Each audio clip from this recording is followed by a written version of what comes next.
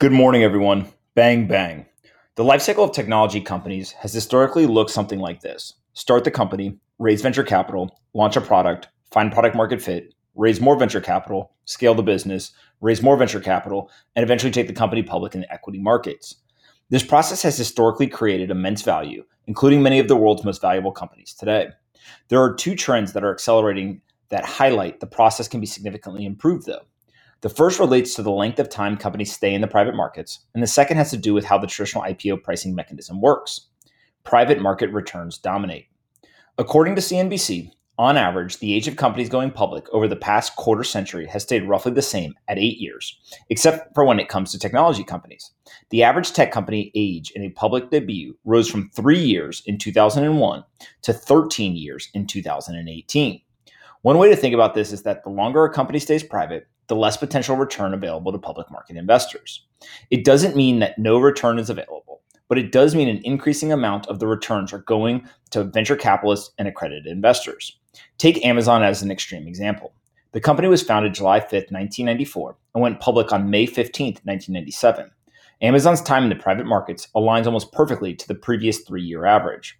The stock price was priced at $18 per share when they entered the public market, and today it trades for $2,890 a share. There were also 3 stock splits before the year 2000, so a public market investor who held since IPO day would have returned over 200,000% in the last 2 decades. But what happened in the private markets before Amazon went public? Jeff Bezos raised just under $1 million of angel investment from 20 to 23 individuals at approximately a $5 million valuation to get the company started. A year or so later, Bezos raised $8 million in 1996 at a $60 million valuation from Kleiner Perkins. Amazon had a market cap of $438 million when it went public in 1997. Without dilution, the angel investors would have made about 87 times their money, and Kleiner Perkins would be up a little more than 7x. These numbers aren't exact, but it gives you the general idea of the private market return for investors. Compared to the 3,287x increase in the company's market cap since it has been public, it is easy to see the majority of the value creation has been captured by public market investors. This trend has changed drastically over the years. A plethora of capital has flooded the private markets, so founders have the ability to stay private longer. The longer they stay private, the more value creation can be captured by private market investors. Use the following companies as examples. SpaceX has been private for 18 years, Palantir has been private for 17 years, Airbnb has been private for 12 years, Slack was private for 11 years, Uber was private for 10 years. The increased access to capital and lack of scrutiny and reporting required in the private markets makes it attractive to stay private longer for many founders. The same companies lose many advantages as well, though, including accurate price discovery, liquidity for employee equity, and tradable shares that can be used as a currency for acquisitions and future hires. My guess is that we are going to see a reversal of this trend in the coming years. Founders will start thinking that it is cool again to get into the public market sooner rather than later. The average time in the private markets won't drop back down to 3 years, but I could see it retreating to around 8 years. That brings us to the second trend that highlights an area for improvement. IPO pricing is broken. The traditional process for pricing an IPO has increasingly swung financially in favor of investment bankers and their clients. The overgeneralized version of the process is that companies declare that they plan to go public, they select an investment banking team to work with, the bankers set up a roadshow full of presentations from management, an IPO price is set, and the company eventually enters the public equity markets at the predetermined price per share. The problem with this process is that companies are incentivized to sell shares to investment bankers, their clients, and public market investors at the highest price possible, yet non-company investors are incentivized to buy the shares at the lowest price possible. This difference of incentives theoretically should help define market equilibrium. In practice, it doesn't.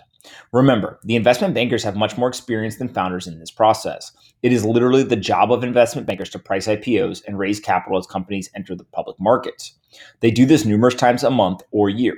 Founders are likely to bring a company public only once in their life, while also having to divert majority of their attention to running their business. It would be an understatement to say that founders and their companies are at a disadvantage in the IPO pricing process. This lack of balance and power leads to IPOs being priced artificially low so investors can capture incredible upside return on their investments in a short period of time. This IPO pop has somehow become a barometer for how successful an IPO is. Unfortunately, the company is the loser in this trade. Let's use 2 recent IPOs as examples, Lemonade and Agora. Ari Levy of CNBC nailed it when he wrote, Quote, for a second straight week, a tech company has more than doubled in value upon its stock market debut. Last week, it was Chinese cloud software developer Agora, which surged 150% in its first day of trading on the NASDAQ. And on Thursday, insurance tech company Lemonade jumped 139%. Tech IPOs have long been criticized for a process that lets investment bankers hand over underpriced stock to large public money managers, who often enjoy immediate and massive pops before ordinary investors are able to participate. Meanwhile, the issuing company ends up raising far less money than it could. Over the past 4 months, with face-to-face meetings off the table, IPO roadshows have gone virtual. Management teams, with the help of bankers, are selling their story over Zoom rather than spending 2 weeks traveling to the money hubs of New York, Boston, Baltimore, and San Francisco. While they may be saving money on travel, they're still leaving piles of cash on the table. Lemonade sold 11 million shares at $29 apiece, bringing in just over $300 million and giving new investors the $444 million difference based on the closing price of $69.41. That's a big deal for a company that had cash and cash equivalents of about $567 million before the IPO, end quote. In each of these scenarios, investment bankers and their clients more than doubled their money in a matter of minutes, yet the companies left hundreds of millions of dollars on the table. Seems like a one-sided trade, right? That is because it is. The success of an IPO should not be determined by how much the stock price appreciates once it is liquid, but rather by how much capital a business can raise without seeing a substantial drop in the share price once the stock is trading. Bill Gurley of Benchmark has been arguing this concept for a while now. He recently tweeted, "Pretty amazing that there's a financial exercise on this planet involving hundreds of millions of dollars where it is okay to not even get to 50% of the actual end result. The process is so rigged and broken at this point. They missed by more than the original guess. Hashtag market pricing." So what exactly is the answer to the IPO pricing problem? The simple answer is to conduct direct listings, which both Spotify and Slack have done. These direct listings circumvent the IPO process and allow existing shareholders to sell their shares directly to the public at market clearing prices. The goal is to have better price discovery. It should also allow the company to raise more capital for future business endeavors. The longer answer is that many companies can actually mitigate the pricing issues by going public sooner or by leveraging reverse takeovers. The earlier a company goes public, the less aggregate dollars they miss out on if there's a pricing issue. Mispricing the IPO by 25% for a $400 million company is $100 million, versus mispricing the IPO by 25% for a $1 billion company is a loss of $250 million for the company. The reverse takeovers allow a shell company or blank check company to acquire an existing attractive business. The final result is that the private market company is now publicly traded post-merger with the publicly traded smaller organization. We recently saw Chamath Palihapitiya do this with Virgin Galactic, and it was quite successful. In each scenario, we are likely to see a convergence of the reversal of both trends. Companies will start going public sooner, and they will avoid the traditional IPO process.